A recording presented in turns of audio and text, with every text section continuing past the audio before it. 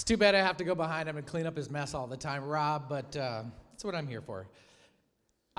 Joy asked me in the back, who was our service director, she said, do you have any interviews today? I said, I doubt it, because today's topic is on self-righteousness. Does anybody want to volunteer for this interview?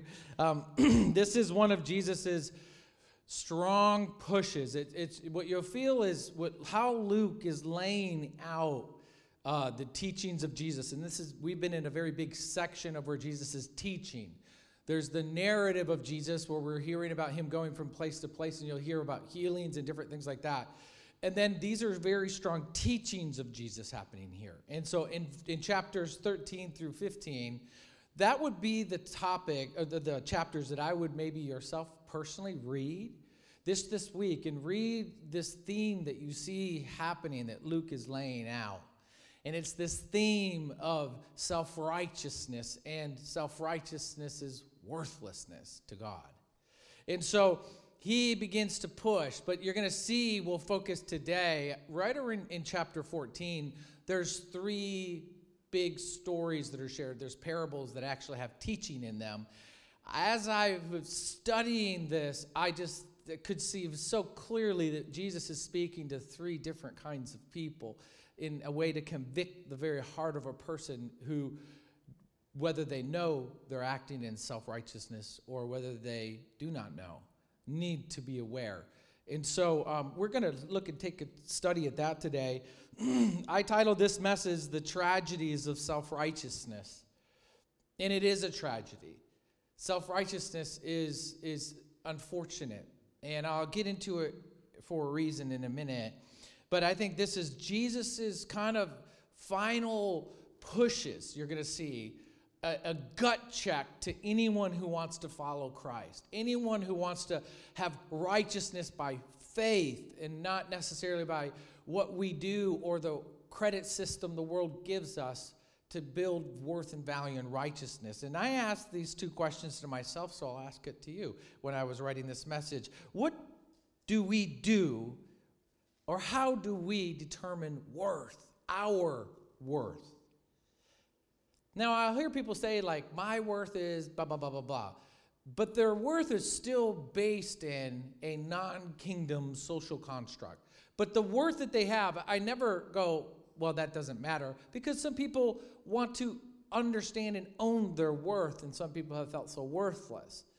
So we have to separate that a little bit from when we talk about the kingdom and worth in the kingdom.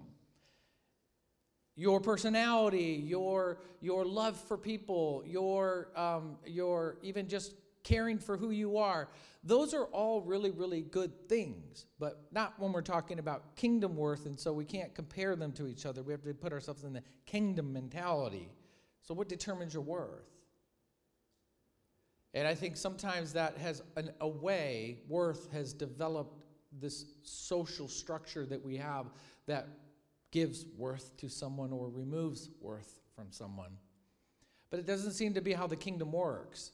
We would say my worth is based on my accomplishments, what I've done, based on how wise I am or how wealthy I may be, or my social circles I travel in. This speaks of my worth. Maybe what we wear, buy, drive, own can speak to our worth or a projection of our worth, but not in the kingdom necessarily. So we have to answer this hard question, and I asked this of myself as I was writing this message: what determines worth to you?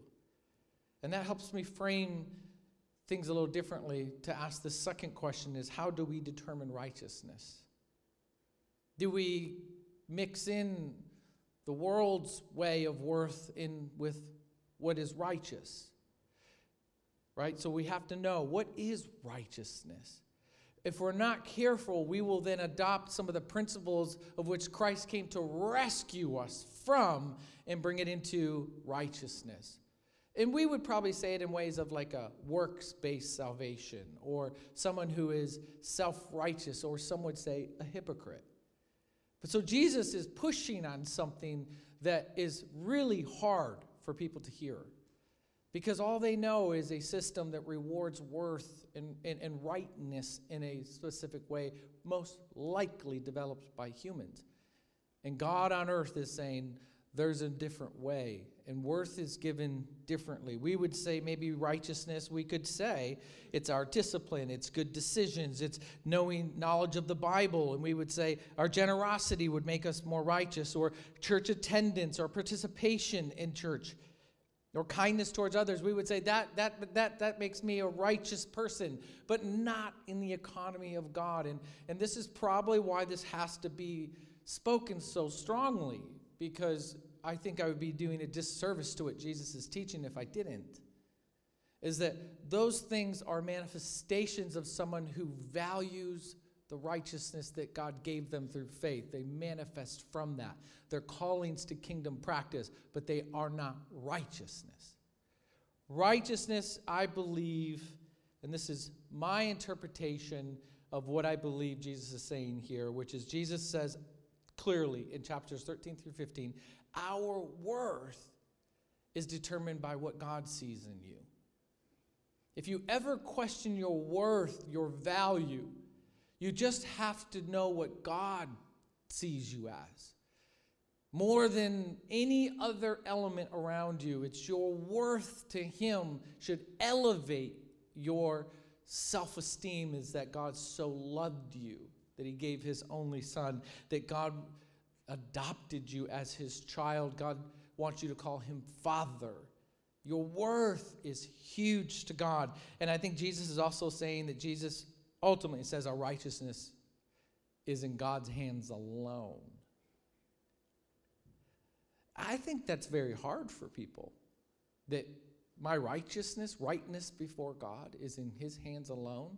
Well, then otherwise you could do something to get that righteousness. And so it's a very clear line Christ is drawing for followers, is that we must put our rightness or righteousness in God's hands. Self-righteousness is actually counterproductive to what Christ is teaching. We cannot save ourselves. We cannot make ourselves right before God. He does that. All the great practices that we do, that are good things to do in Christian living, are a manifestation of the appreciation of that righteousness that God gave you. Grace, His love, His salvation. Self-righteousness is a tricky problem to spot, though. Ooh, it's tough. It's wrong. Self-righteousness is this. It's wrong in behavior, but it seems so right when we're doing it. Did you know that you can do good and sin in doing good? Did you know that? You can serve someone and love on someone, and their effect would feel that it's good, but why you're doing it might be sinful as far as our pride or our arrogance. So we can do good and sin. So we have to realize that self-righteousness is very tricky, and sometimes we ourselves can't even spot it within ourselves. I love street magic, okay? I'm not here to talk about magic in church, but it's just sleight of hand. I love it when someone can do a card trick, and I'm like, is magic real? You know what I mean? That's what and they always tell you, like, this is a trick, don't worry. How did that card get in that apple? Like, it's just these strange things. Every time, I'm always fooled every time it happens. And I have this little element of like, how did I not see it? And I'll slow the video down and I'll watch it and I'll just be like, I can't see it. I can't. Self-righteousness is sleight of hand, I believe, of sin. It is a sleight of hand. You may not see it so clearly, but it is a sleight of hand. I would say that it is the most dangerous sin. There are overt sins that are just very overt. Even culture deems them as unhealthy, and we would call them sin. But then the self-righteousness, it's a sleight of hand. We have to be aware. We have to guard our heart, the Bible says. We have to be wise as serpents, but gentle as doves. We have to be looking out, and that talks about people as wolves in sheep clothing, but I believe that self-righteousness is a wolf in sheep's clothing that will pull us away from the very work of grace that God has done, and we will work off of the world system to build righteousness, and it doesn't work, and that's why Christ came, to destroy that system and build the kingdom. So we're looking at Luke chapter 13 through 15, just to catch up to where we're going to be at, it begins with Jesus healing someone on the Sabbath.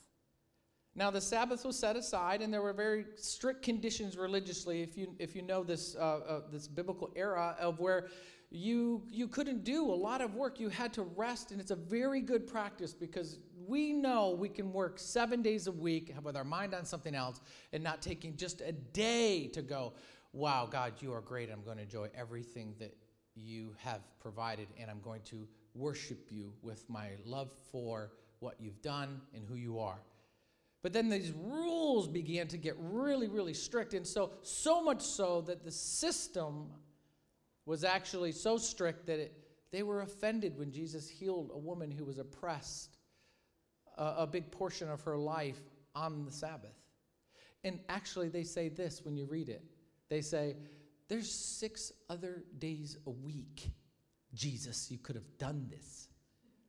Can you imagine? Can you imagine?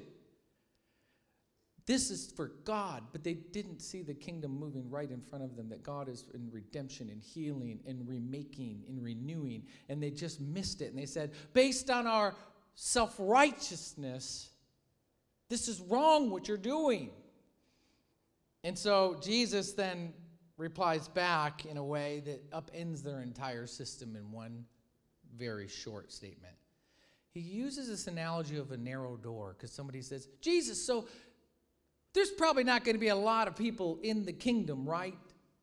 A few of us will make it. Now, I guarantee, based on where Jesus begins to talk, that this is a self-righteous person saying, all of these people aren't going to make it, right? It's just us goodies. And he says this term, yes, there's a narrow door.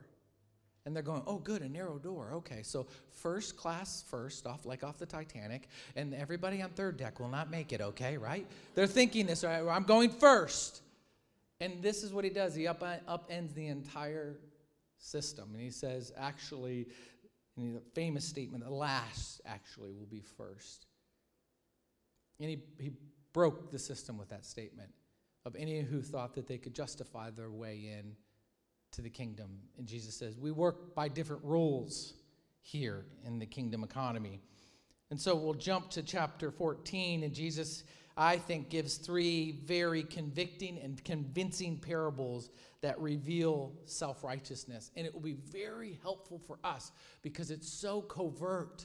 It's the sniper on the building, self-righteousness.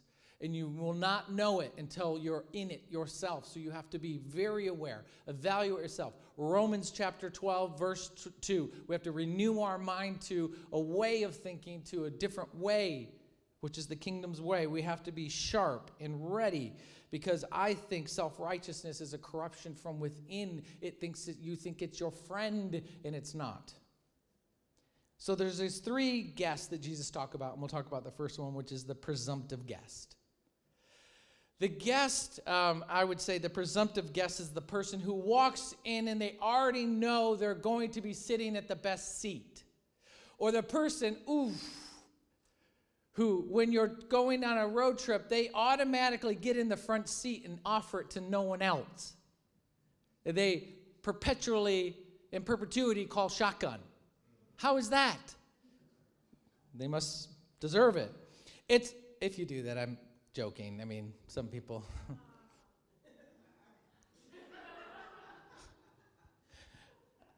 I've done it. But what they don't understand is the presumptive guest, and we're talking about the guest into God's house, is the presumptive guest doesn't understand that God's place of honor awaits the humble. It awaits the one who thinks last, first, to serve and not to be served. In humility versus self-honoring and self-righteousness. That their assumption is going to be one of, well, I'll take the seat in the back and not instantly go to the place of honor. Luke 14, 7 through 11, and starting in verse 7, he says, now he told a parable to those who were invited.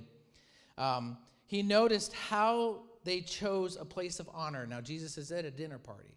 And we should love this because this whole message is about Jesus eating food, and it's about food, and it's about dinner, it's about hospitality, it's about manners. And he said, when he noticed how they chose the place of honor.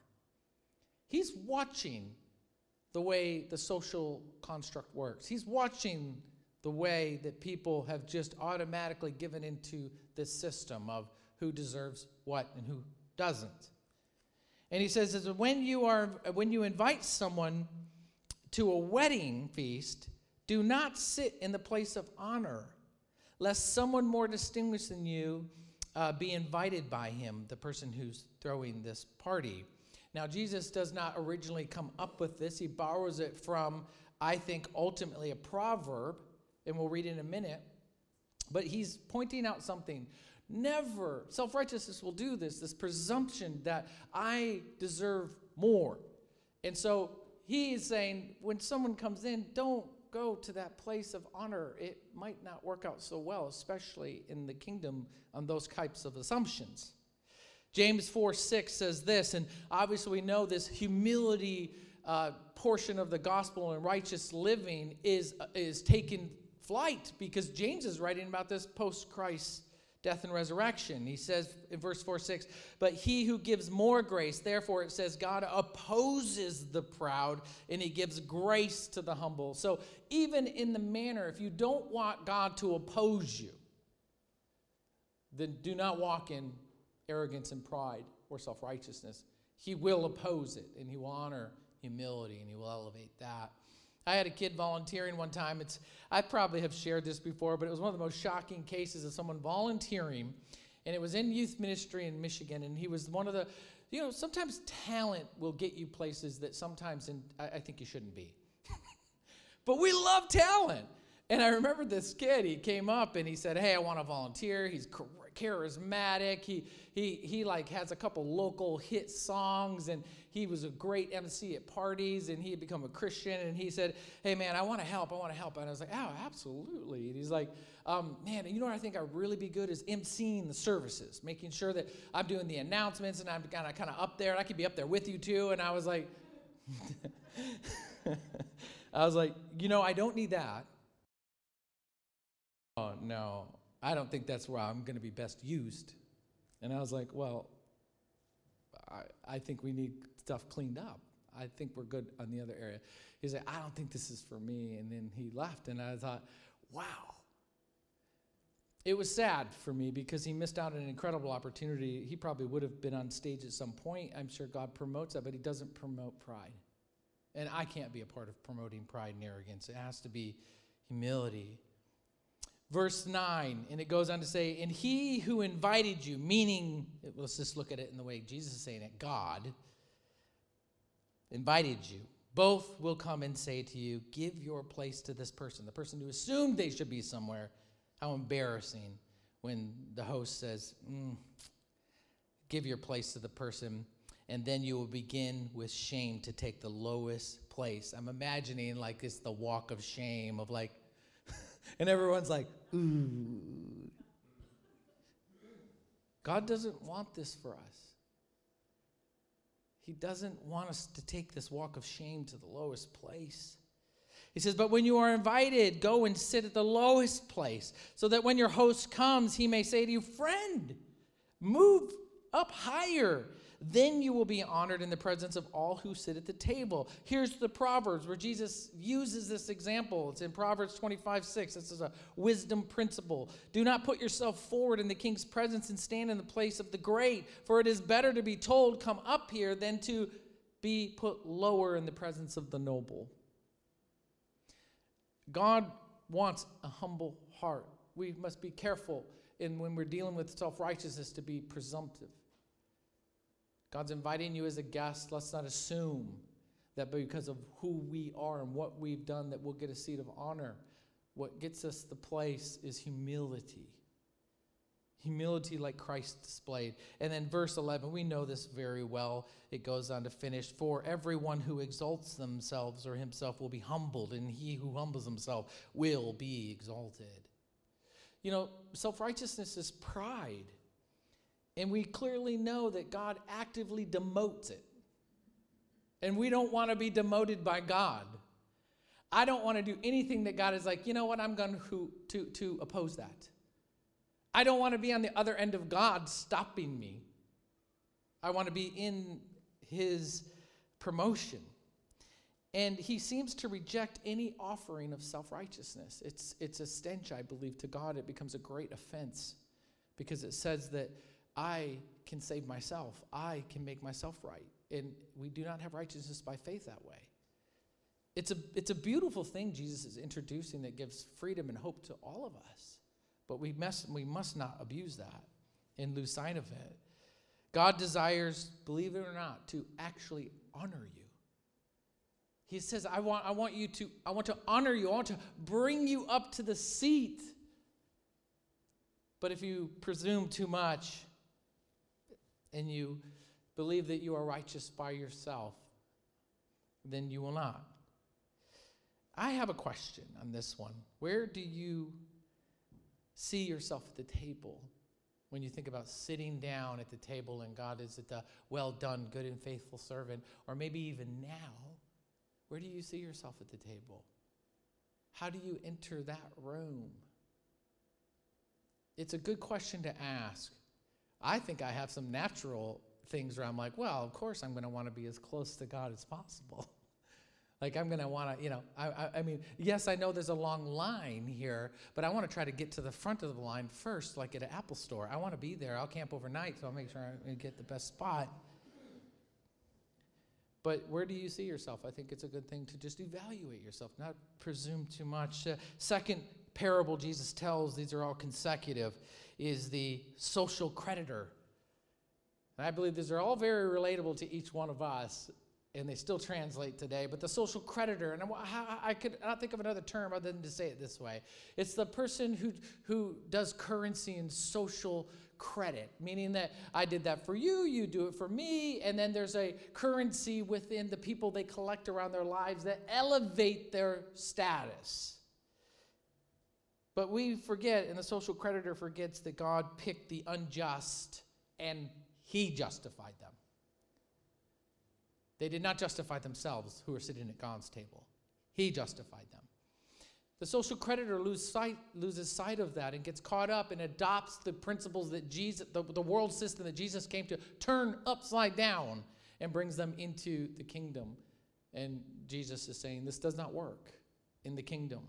And I would hate for anyone to be mistaken that they do. Luke 4:14, starting at verse 12, he said also to the man who invited him, being at this table, when you give a dinner or a banquet, do not invite your friends or your brothers or relatives or rich neighbors, lest they also invite you in return, and you be repaid. Keyword. This has a lot of dynamics happening here when it comes to grace, forgiveness, mercy, right? Righteous, just, but being repaid for what you've done. There's a social credit score that we're keeping with each other, and the more I do, and then that person pays me back, but that's not how the kingdom works, because everything comes from God. There is no trading. If I can't invite people for that way, if I don't invite people to my party in a way, no, Jesus is using this as in the analogy of necessarily kingdom-wide overall, and there's a lot of principles happening here. But why don't we just look at it in a relatable way? If I can't invite people that, my rich neighbors, right? If I can't invite my relatives, if I can't invite the people I enjoy, then why have a party? Then I think that's what Christ is questioning us on, of what we're doing. If I can't, I'll be careful. If I can't be a church with the people I like and the people I want to be around, if I can't be in these social circles in my Christian life, that actually I relax around these people. If I'm not ever uncomfortable, why are we doing it? I think it's a hard question to ask. Are we stepping outside of reaching to people who cannot pay us back? He's trying to break the motive cycle here in this. Verse 13, it says, when you give a feast, invite the poor, the crippled, the lame, the blind, and you will be blessed, not repaid. Blessed. It's a very different thing. Because they cannot repay you, for you will be repaid at the resurrection of the just. There's a time, this is looking forward, where there's a God's people, and they've been justified and to just do things for ourselves, or to just invite those who are likable, acceptable into our lives, into our sphere, or into the kingdom, then I would hate to miss the resurrection of the just by acting that way and by living that way. There's an interesting show. Don't judge me, even though you're going to judge me. So there's a reality show I watch, and I like them because they're weird and fun. And there's one called Love is Blind. It's on Netflix. Don't do it to me. I hear it already. I was interested in Love is Blind because I was watching a social experiment years ago where they were setting up a booth where you could talk to someone you didn't know, you couldn't see them, but you could hear their story, you could talk to them, and you could get to know them without ever seeing them. This was happening in LA, and I thought, that's a really cool thing, because when they met each other, they were shocked when they saw each other. Well, one was much older, one looked completely different, one dressed completely different, and maybe would have never spoken to each other. So this show, Love is Blind, is this way, where they found that the world has become too, looks-based. And so they said, what happens if we put people in two different rooms and all they can hear is each other's voice? Could they fall in love? And I thought, that's a fascinating concept of not letting what we judge the world and each other by, and just by who we are. I think in a much greater way, Jesus is saying we must have this heart. When we see people, we must see who they are. Or we might miss what the kingdom is doing in itself. Matthew 11:28 says this, and Jesus ultimately is saying this, is that when we think about all he says, the outcasts of society, you should invite them. We cannot forget Matthew 11:28. Come to me, all who labor and are heavy laden, and I will give you rest. Verse 29, take my yoke upon you and learn from me, and I am gentle and lowly in heart, and you will find rest for your souls. For my yoke is easy and my burden is light. Do you know who is weary, lost, blind, can't see, can't hear, outcast? Well, we know us. Us. So when God throws a dinner party, he doesn't invite those who deserve it, he invites those who don't. And you're at the dinner party. We cannot lose sight of this is how we started our salvation. You were someone who never had a chance. You were outside the city gates. And God let you in. It brought you in. We can never lose sight that that's the very heart of God. And when Jesus says, come to me, all who are suffering, that was all of us. We had a spiritual condition that was death, and he gave us life.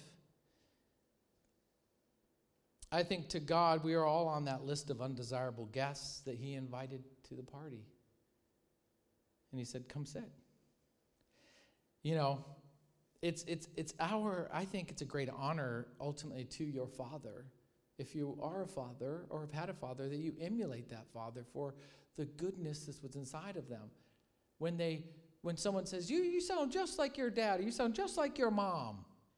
And I mean, the child may be like, ew, right? But the parent might be like, oh, that's great. Or when the child themselves said, I value this thing about my parents so much, I want to emulate that. I want to live like that. It's a great honor to the kind of parent that you are. We cannot lose sight of that when we become believers, that all of a sudden now we're on the inside, and those lame and terrible and those blind and deaf and the outcasts of society, let's make sure they don't come in. I think it's a great tragedy. I think my question with this parable is this, that I ask myself, and I'd ask that you ask yourself, is do we play the social credit role sometimes? Are we just wanting to make sure we elevate ourselves Or are we looking to those others? Are we seeing people for who God sees them as he saw us, and reaching towards them? Or are we just making things nice and great and easy, in a way not effective for the kingdom and not reflecting the Father's heart? The very last parable, and I just titled this person as the excuser. So we have the one who presumes too much, and then we have the one who is just working deals and networking and trying to elevate their status and building their brand, if you will. And then you have the excuser. I think the excuser is someone who doesn't recognize that they need God as much as they do, doesn't recognize that the importance of being at the party God is throwing, maybe through self-righteousness, clearly on this theme Jesus is on. Maybe they think, I'm good, you're inviting me into this God, but you know what? I'm good in my own way here. We're good when he's calling you to something. Self-righteousness can stifle your work in the kingdom. But what could be more important than the party God is throwing and celebrating, that we would turn it down, or would be distracted with something else, or would be about our own business? What could be more important? And this parable states it in Luke 14, 15 through 24. It says, starting in 15, when one of those who reclined at the table with him heard these things, he said, "Blessed is everyone who will eat bread in the kingdom of God." Now, I've learned pretty quick to never make statements around Jesus, because then he's got a rather or a but, right? So I don't know why they're doing it still. I would just close my mouth and pay attention. But they want to, in a way, we can see self-righteousness happening here. We can see a deception, or maybe even just a cluelessness of what Christ is really trying to bring here in his teaching. And so he says, "But," he said to him, "a man once had a great banquet and invited many, and at the time for the banquet, he sent his servant to say to those who had been invited, 'Come, for everything is ready, now ready.' But they all alike began to make excuses." I don't know if you've ever planned a huge party and wanted to celebrate, and maybe even celebrate those who are coming, but no one or very few people came, and it was like, wow, everyone just kind of said, "I'm washing my hair tonight. My cat's sick." Who knows? I think that at the end of the day, this is what's happening. God's saying, I've invited so many, and they're not coming. They're missing what's in front of them. They're caught about other things. They might just be thinking the religious practice is what's saving them, but I'm inviting them into something so much greater. It says, he first said to them, this is how the excuses began. There's two that are ridiculous, and there's one that's like, I don't know, maybe, but still, the priority is off. But they all began to make excuses, and the first said to him, "I have bought a field, and I must go and I have to see that field." Now, we might be like, well, that's responsible. He's got to go check that field and make sure. That's ridiculous. It's offensive. I'm about other things, God. And the other one, and they asked, "Please, may I be excused?" And another said, "I have bought 5 yoke of oxen, and I have to go examine them because I bought them. I got to make sure and check and make sure they're good for breeding and making sure they'll be able to pull things. And it's only responsible, God. I'm busy with other things." It's the right thing to do, right? And he goes on to say, "Please have me excused." And another said, "I have married a wife, and therefore I cannot come." Now, that seems more right. Now, there could be problems at home. She ain't letting him out of the house. I don't know. It's just a really strange statement. I think most people would read this and go, when you marry someone at that time, you dedicated a very big chunk of the first year of your life of becoming acquainted with your spouse and ultimately establishing that life. So it seems like it's a good excuse, but even in that moment, he's saying, "Why didn't you come?" And he just doesn't say, may I be excused? He says, I'm not coming. It says, then the master of the house became angry and said to his servants, go out quickly into the streets and lanes of the city and bring in the poor, the crippled, the blind, and the lame. And the servant said to him, sir, what you've commanded has been done, and there's still more room. And he compelled people in the street to come in, that my house may be filled. Now, we don't know this, but in this culture, in that time, in this city, or in the surrounding cities, is that the poor, the crippled, the lame, they were not allowed to sleep within the city gates and the city walls. They had to be outside at night. Because the people on the inside did not want them coming in and causing any problems and didn't want them around, so they kept them on the outside. They were allowed to come in, but at nighttime they had to go out and sleep outside the walls. And so this is why it must have been shocking, and why the only people he could find, because all of his inside people turned him down, and he said, open the gates and let's bring all of them in. Now this might have to do with some of the Gentile inclusion that's happening, and there's this parallel that's happening here with that. But this is also a principle, I think, is saying that none of the insiders seem to think this is important, the people who have been around, and let's go to those who would love this party. And he does. And they come. And can you imagine sitting down and be like, who wouldn't want to be here? This is what they're doing. Food. We're in. We've never been in here at night. It's really nice. He's pushing something really strong here that we all should pay attention of when we come to excuse ourselves from the very beauty and the celebration God has invited us all into, because we think we're good. And he says, and the master said to his servants, go out to the highways and the hedges and compel all the people to come in, that my house may be filled. For I tell you, none of these men who were invited shall taste the banquet. Now, this is where the hard truth comes in.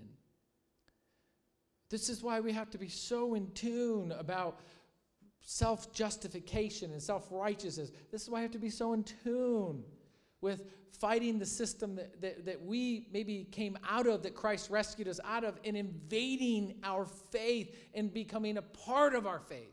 We have to fight it. The battlefield, I believe, is absolutely in the heart and mind. And Christ is saying 100% dependent on God, 100% justified by God, 100% righteousness through Christ and faith in Christ. That's it. We'll have to watch out for it, because self-righteousness is a sleight of hand, and you must catch yourself. I have been self-righteous at times. I have felt good about my life with God because I was doing good things. I remember early on, especially when I go before God, I'd be like, okay, God, here's all the reasons why I need to repent and ask for forgiveness, and I've done some better things before I can even pray to you. Self-righteousness. We have to be careful we don't bring in that system that God is overturning into our faith. I think the cost of short-sighted priorities, like these people who excuse themselves from the party, it's more than they probably wanted to pay. And it's more than you want to pay.